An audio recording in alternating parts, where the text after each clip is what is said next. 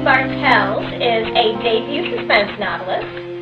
He caught my eye because his proposal had a Stephen James endorsement already attached. Here in our AT&T studio, Zachary Bartels is with us, the author of Playing Saints. The saints come marching in, the power of faith and the reality of evil. And we've got Zachary Bartels with us today. There are a lot of really good Christian novels out there. They're just not published by Christian companies or advertised as Christian novels. Years of declining sales, Family Christian Stores announced on Friday that it will be permanently closing all 240 of its stores by the end. What's fascinating about the Christian market, though, is that the big five don't dominate outside of HarperCollins Christian. And the 2015 Carol Award for debut novel is presented to Kate Breslin for Such a Time as This. Writing Christian fiction, exclusively Christian-type fiction, is not where you want to be right now.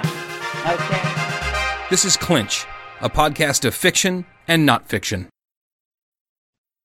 As we're nearing the end of the novel Clinch, and therefore the end of Season 1 of the podcast Clinch, I would like to take a moment to invite you to listen to some of my other podcasts. I don't know how I got in so deep, you guys. It's a mystery to me, but you can listen to me blather on in any number of contexts. Most people who listen to Clinch probably first learned of it through the Gut Check podcast, which is a program I co-host with my friend Ted Kluck. He was on a couple weeks ago, and we have written books together, published books together, and done all sorts of different media stunts and projects together. And that podcast, honestly, it's just completely goofy.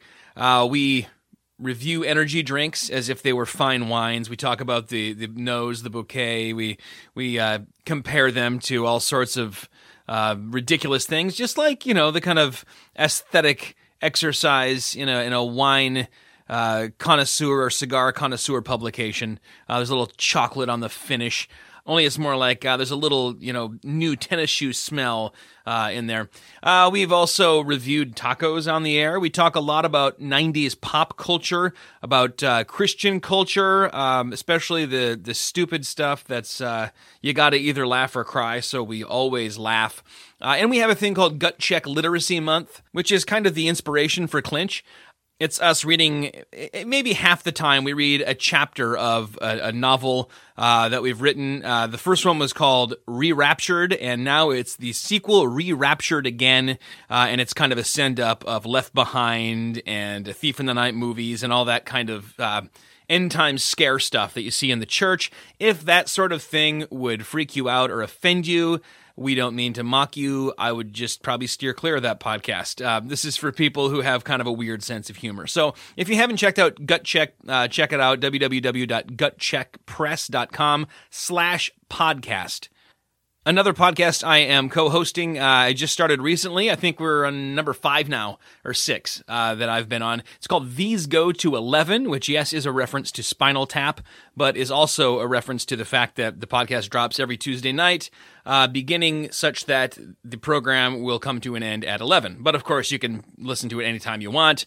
You can find, just like with Gut Check, you can find it on Stitcher, iTunes. You can listen to it on your Amazon Echo.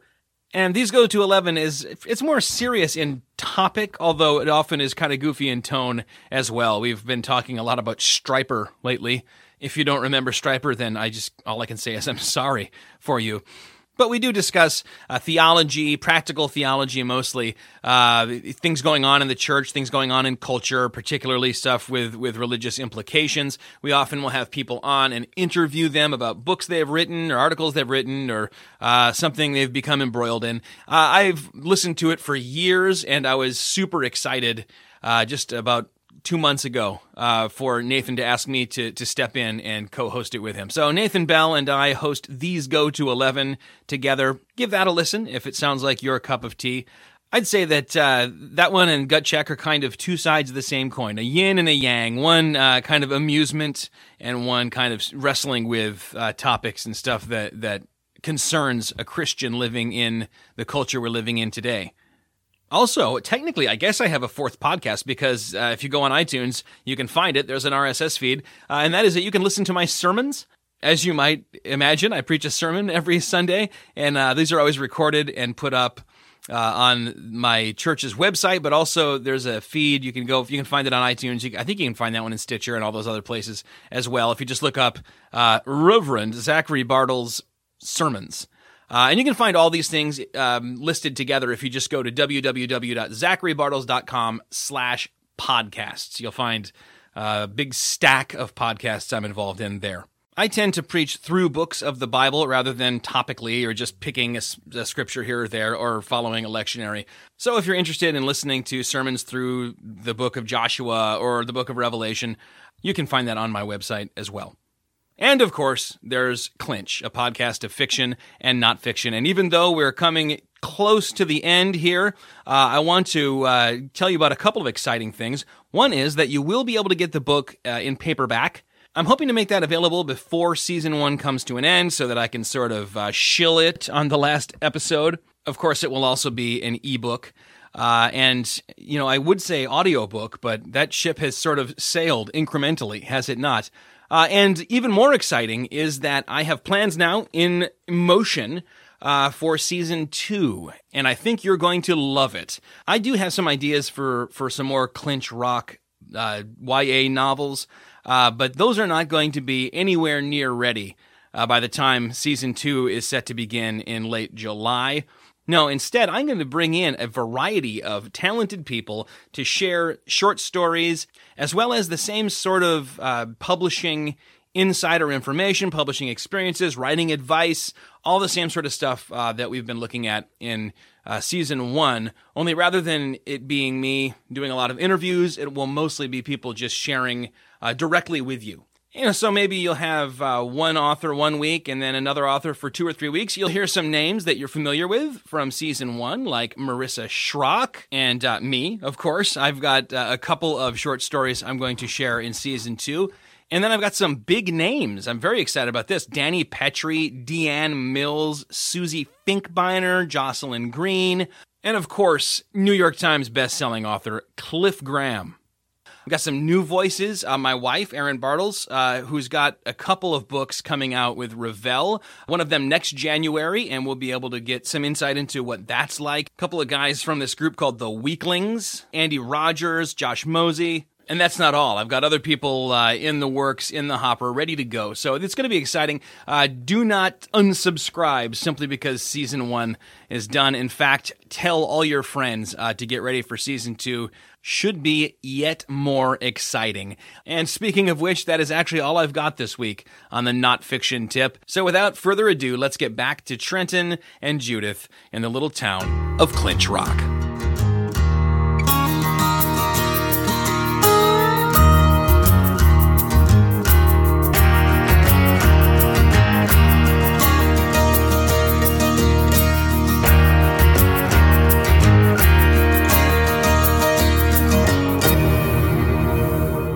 Clinch, a Novel, Chapter 29. Trenton was right about their destination, as it turned out. Terrell guided the squad car up the rutted dirt drive to the historic lumber camp at 35 miles an hour, heedless to the complaints of the car's suspension. Trent bounced in the back seat, once again cuffed but no longer secured by a seatbelt. His face made contact with the metal cage more than a few times. The undefined shapes in the darkness just outside the missing window were calling to him, but he dared not answer. Restrained as he was, he'd probably break his neck trying to exit the vehicle, and even if he made it, he could see Terrell following him out toward the woods with that giant spotlight and picking him off like a buck from a deer blind. As they pulled up to the renovated bunkhouse, the cruiser's headlights illuminated first the old red truck he'd seen the morning of the robbery, and then Brian Green, standing just outside the door, face hard and cold. His features were unmistakably Brian's, but to Trent, he looked like someone else entirely. He wasn't even wearing a vest. Terrell killed the engine and unwedged himself from the driver's seat, this time kind enough to open the door for Trent. "Out," he ordered. The sole of Trent's shoe sunk a quarter-inch into the spongy ground as he stepped out, and it occurred to him that this was pretty much how he felt on the inside as well, his thoughts heavy, wavering somewhere between complete resignation and concocting a long and elaborate escape plan that he knew he'd never enact. "Hello, Trenton," Brian said. Zoe will be so happy to see you." He gestured at the door, as if inviting a friend in for a chat, and Tyrell shoved his prisoner into the long wooden building and down the aisle between the rows of bunks. He could hear Sean limping behind them, taking up the rear. The first thing Trent noticed, other than the smell of fresh-cut pine, was that out of maybe 50 bunks, only one was made up.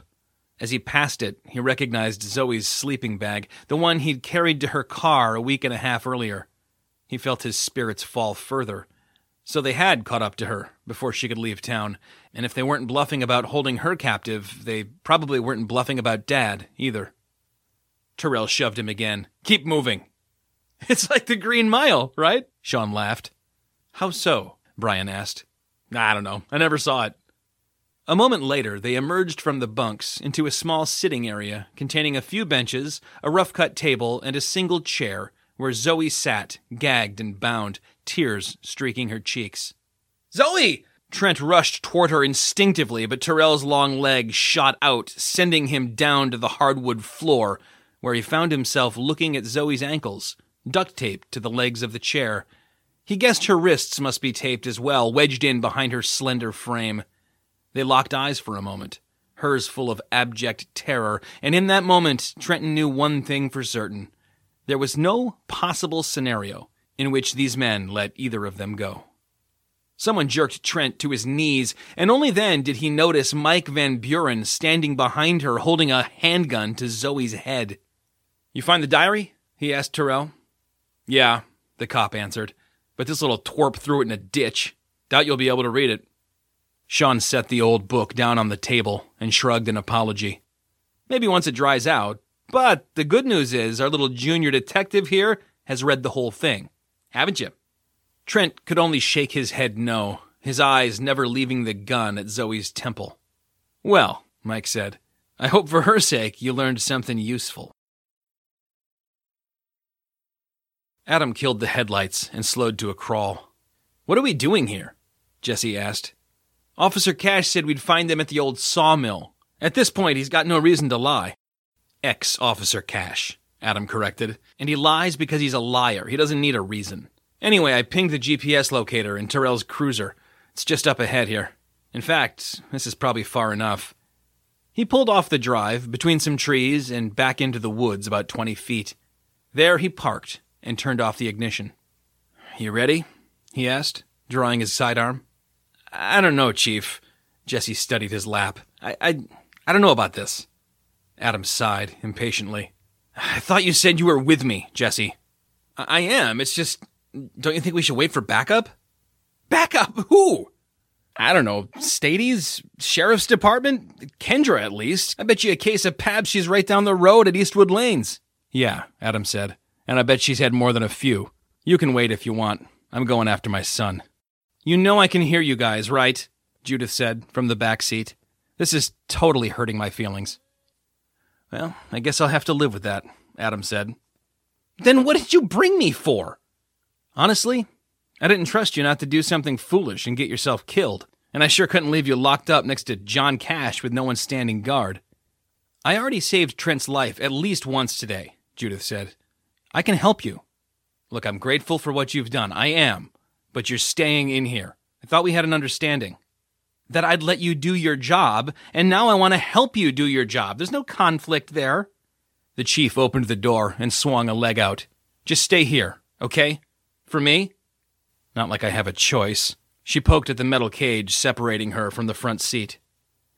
"If you want to help," Adam said, "pray for Trent." She stared out the window and nodded. "I love you, Judy Bug." "Love you too," she murmured. Adam met Jesse around the back of the car and opened the trunk. "You've always been a better shot than me with these things," he said, indicating the 12-gauge pump. "You want it?" "You know it." Jesse chambered a slug, and the two of them began slowly working their way through the darkness of the woods.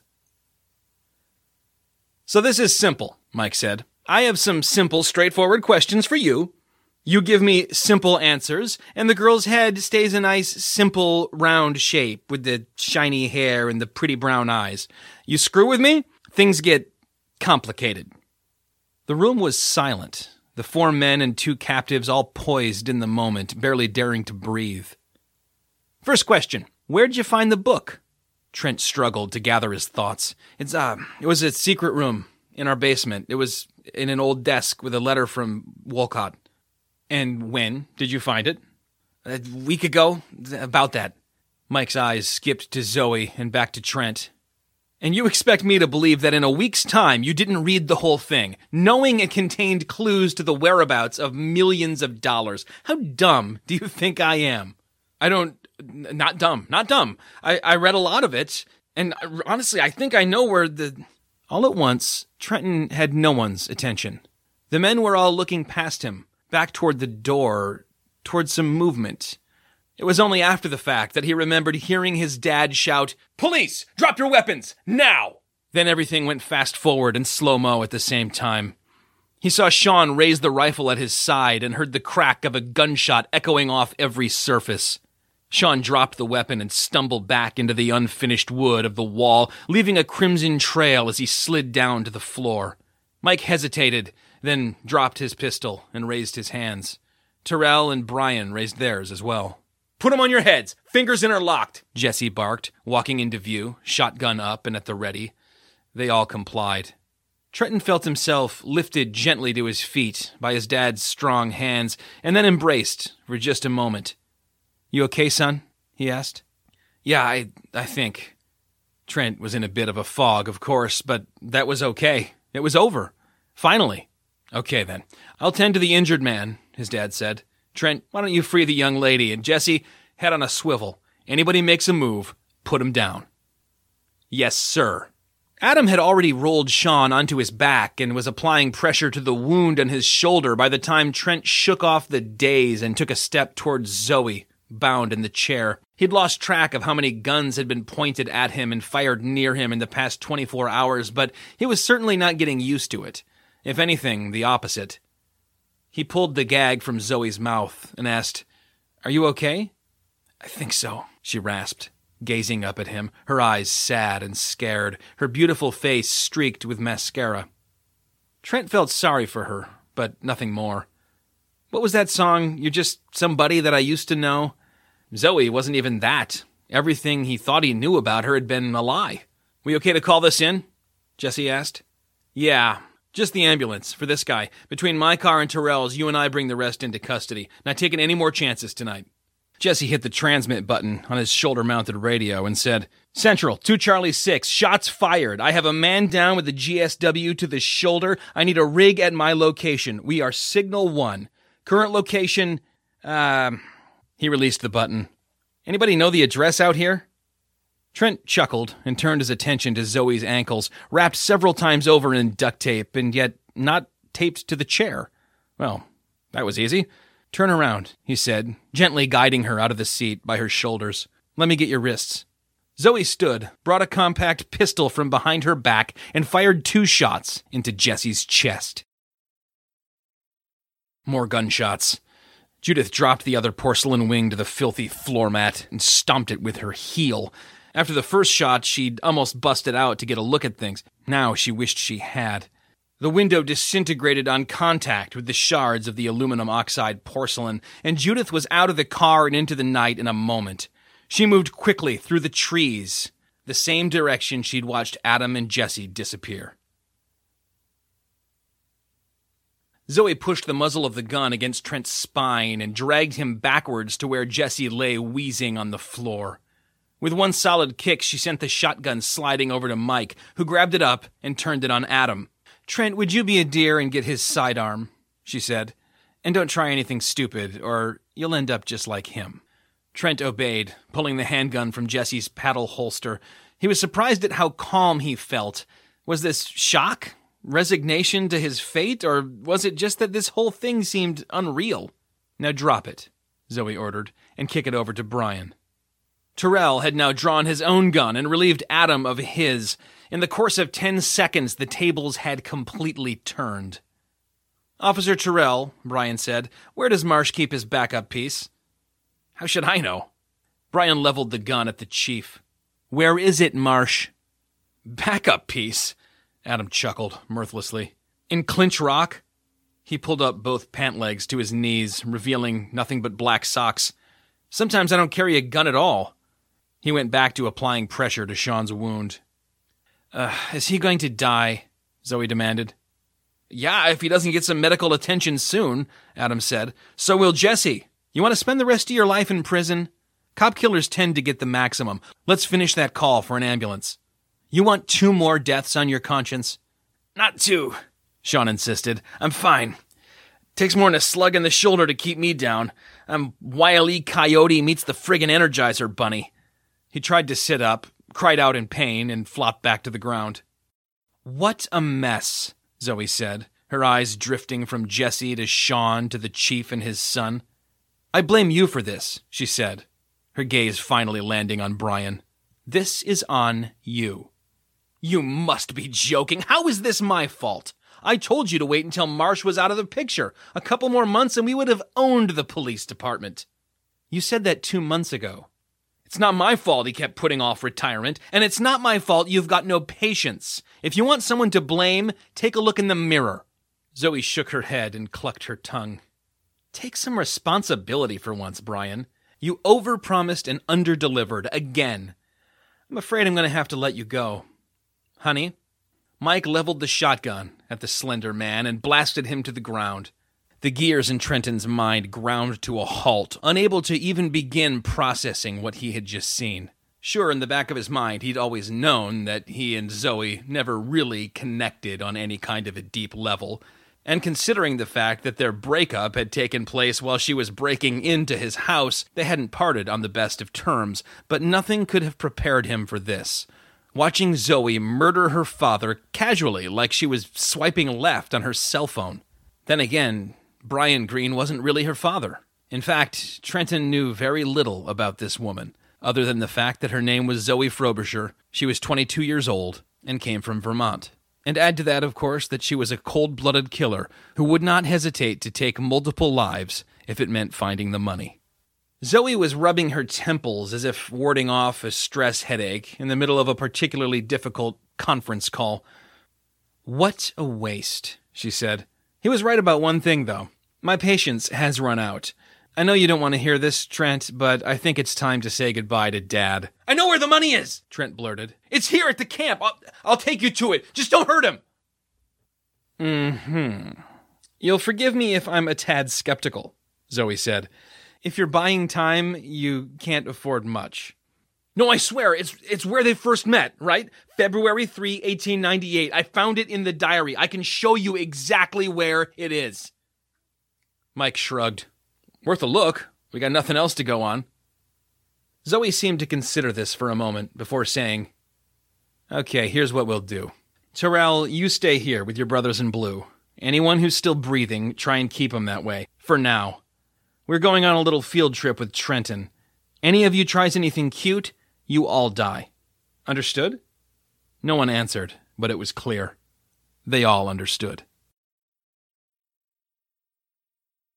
Judith watched from just outside the building's lone window as Trent led Zoe and Mike back toward the door. This was good. She'd been helpless to intervene while the enemy was fortified and heavily armed. She had no smoke bombs, no flashbangs. Any attempt to catch the enemy by surprise would likely end in at least one of the Marshes shot dead. But now they were giving up their advantage. One of them lay dead on the floor, and the rest were separating, 2 of them heading out into the darkness, unaware that they were about to become the prey. Adam could handle himself.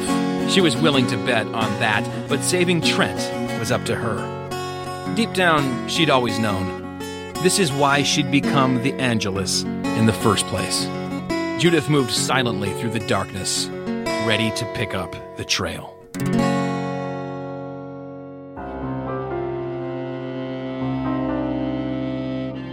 Clinch, a podcast of fiction and not fiction, is a Cardiff Giant production. Copyright 2018, Zachary Bartles. Produced in partnership with KD Enterprises. Theme music composed and performed by Bill Colin. Excerpted text from Clinch, a novel, copyright 2018, Gutcheck Press. Special thanks to WAC Productions, www.wacfilm.com. For more information about me and my books, visit zacharybartles.com. If you'd like to drop me a note, you can reach me by email at zach@zacharybartles.com. That's Zach with an H, the way God intended, or through the U.S. mail at P.O. Box 10003, Lansing, Michigan 48901. Naturally, I'm also on Facebook and Twitter at Author Z. Bartles. And if you're a little twisted, you might want to check out the Gut Check podcast, www.gutcheckpress.com/podcast. Thanks for listening.